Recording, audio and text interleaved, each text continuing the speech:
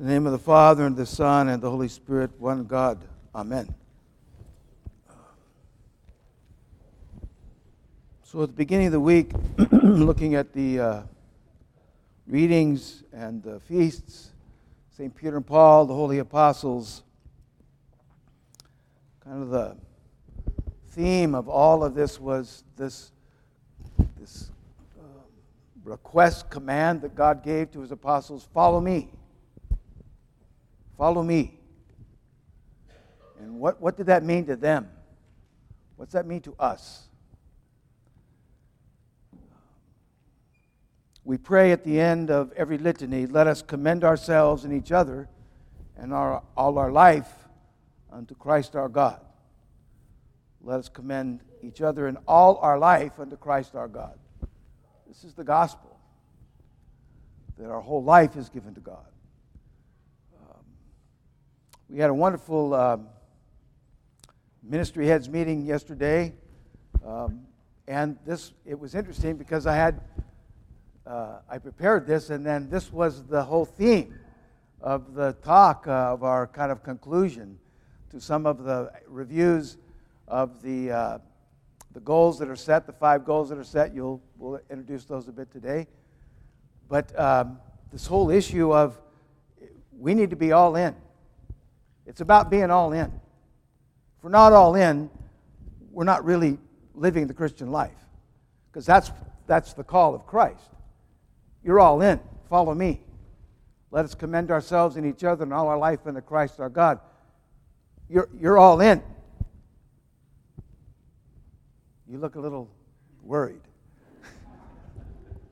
You should be worried. This is a powerful thing. This is a powerful call.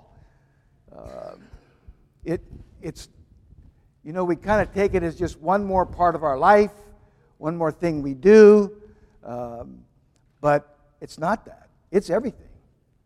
You cash in. You put all your chips in. To live the Christian life, you have to do that. That's what the apostles did. And that's what all the American saints did that we're celebrating. It's a very powerful call to us, I think. But for us, I think it needs to be understood as radical. Radical. Because it's coming across the grain of society. It comes across that which is your religion is just part of your life. It's one thing you do. No, it's everything. It touches everything. If it doesn't touch everything, then we're not living it like Christ wants us to live it. So I was looking at that, how to fight the good fight. And so I looked through the verses in the scriptures about following Christ. And one of the first ones I came to was this one in the Gospel of John. I'll read it to you, and then we'll talk a little bit about it. John 10:5, but I'll read this from 1 to 5. Most assuredly I say to you, who does not enter the sheepfold by the other door, but climbs up another way, is the same as a thief or a robber. But he who enters the door as the shepherd of the sheep, to him the doorkeeper opens, and the sheep hear his voice. And he calls his own by name, and he leads them out. When he brings them out, his own sheep, he goes before them, and the sheep follow him, for they know his voice. Yet they will not by no means follow the stranger, but will flee from him, for they do not know the voice of strangers.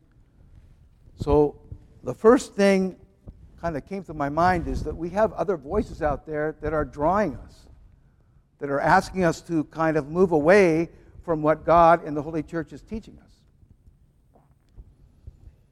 So in our society, we have this kind of encouragement to be prideful and aggressive and all about yourself. Pride is a virtue. Humility is a weakness. It's just the opposite in the church. Humility is the mother of all virtue. And pride is the mother of all sin. So you see, we kind of get stuck there. In the church, we know that truth is found in conciliar way, by consensus and confirmation in history. And in the world, it says truth is simply your own opinion, some new idea. That's not truth. That's not truth to us. In the world, we see chastity, the struggle over our sexual habits that are encouraged to us to be clear on in regard to the church and the teachings of the church. We see now all those boundaries are abandoned. They're gone. We see the protection of life. We protect the life in a womb. And now somehow they turned that to a woman's right. The woman has a right to take her child. You see how all this is kind of moving? Worship the one true God, that there is an absolute God, there is an absolute truth, and we understand that to be unchanging, and now it's just simply opinions. Commend ourselves and each other and all our life unto Christ our God, this commitment to Christ and His church, and we see in it that we know these essentials of life, life in the church, life in the kingdom, communion, confession, all these things are now somehow options. You see what the world is trying to do? It's trying to take away that which God has given to us that allows us to live that committed life in Christ, to His kingdom in the church. If we're not all in, these voices affect us. These voices draw us. These voices move us away from that which God has given to us. So that's my encouragement to you, is all in, both feet, in the middle. Don't waver, because there's voices out there that are trying to pull you in different directions. You know, and all those things we can struggle with, but within the context of the church. We don't run away from that. We don't run away from these questions that come to us. That's an important thing, that we're not afraid of the questions, not afraid of these challenges. But in the context of the church, they work themselves out. That's how the church has existed for 2,000 years. They work out these things. Things are there for us.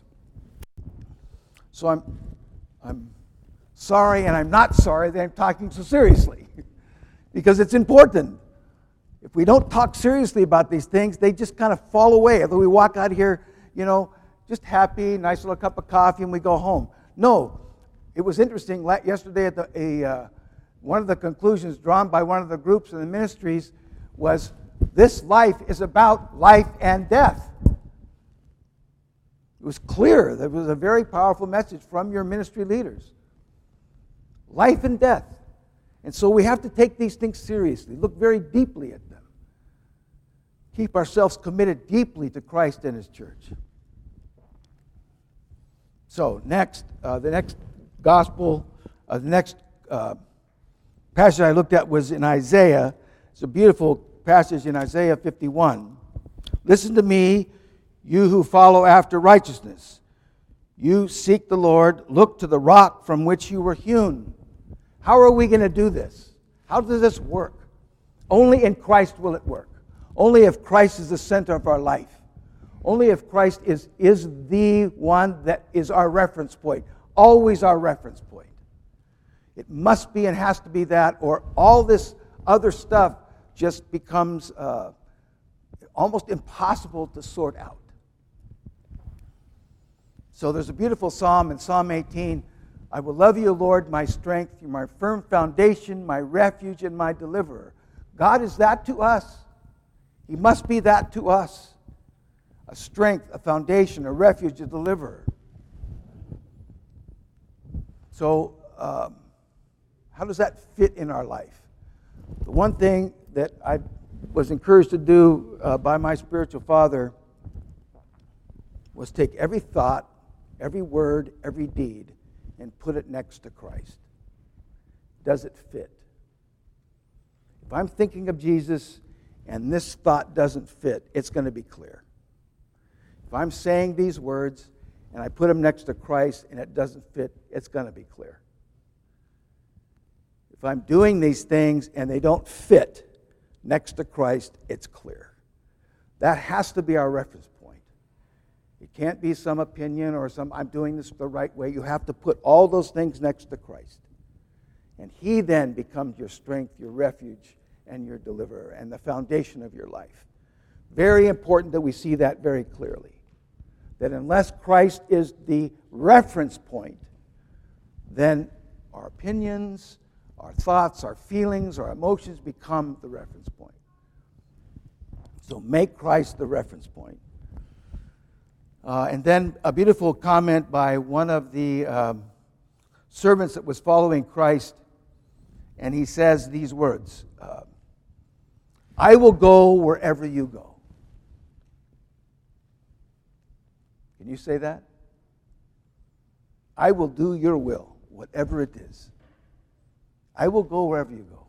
You know, I remember I was in high school in the Congregational Church in Alameda, California, and it was really interesting to me because I was at a point where I was going to say I was a very serious Christian. I was working at being a Christian in high school. And this comment came up. Are you all in? Do you follow God? I remember I said, I can't do that because I thought the result of that was you had to become a missionary. And you had to go away. So I said, I don't want to do that. That's not it. It may be what God's calling you to do. But when you say, I will go wherever you go, you're saying, Lord, whatever path you take me on, I'm going to be with you. And I'm going to keep that as my reference point. You are my reference point. Am I doing your will? Very critical that we understand and ask that question of ourselves constantly. Am I doing your will? So may God help us in that. It's a radical way to look at life. And it's important that we see that that's the Christian call for us. And then finally, these words from the Gospel of Mark, which I think kind of summarize, in a sense, the effort that God is asking us to make. And when He called the people to Him with His disciples, He also said to them, whoever desires to come after me, let him deny himself and take up his cross and follow me. For whoever desires to save his life will lose it. And whoever desires to save his life for the gospel, and whoever desires to lose his life for my sake and the gospel's will save it. For what will it profit a man if he gains the whole world and loses his own soul? Or what will man give in exchange for his soul? Whoever who's ashamed of me in my words in this adulterous and sinful generation, of him the Son of Man will also be ashamed when he comes in the glory of his Father with the holy angels. Again, very serious words from Christ to us. Deny yourself. Put yourself aside. Serious business, right? Serious business. To deny the self, to bring the body and the soul under control of the Spirit so that you are directing your body and your soul. So you tell your body to do this or don't do that. You tell your soul to do this or don't do that. That means we have to fight to deny our appetites, our emotional outbursts, which I have a few of those. But we have to deny those things, bring those under control. We have to bring our opinion under the umbrella of the church and let the church work out in our opinions. I think that's an important place where opinions are. We shouldn't be out there with kind of other thoughts. They should come under the church so the church can look at those and interact with those. We need to give up the temporal for the eternal. And so what's the reward? I know I'm hammering you today. Bang, bang, bang. Okay? So what's the reward? We sang it. Blessed are the poor in spirit. So what do you get when you're all in? Yours is the kingdom of heaven. You're comforted. You inherit the earth. You want a good inheritance? An eternal inheritance? You inherit the earth. You are filled with righteousness. You obtain the mercy of God and from God. You get to see God. You'll be called sons and daughters of God. And blessed are those who are persecuted for righteousness' sake, for theirs is the kingdom of heaven. That's what you get. But this is a radical call. It's not an easy way to go. But God never said it was going to be easy. Look at the apostles. Look at the American saints. It wasn't an easy road for them, but they were sold out. And so when you hear the words of the deacon, let us commend ourselves and each other and all our life unto Christ our God. Take that seriously. Take that as a request from God to help us in all the things that are before us as individuals and as the church. We pray this in the name of the Father, Son, and Holy Spirit. Amen.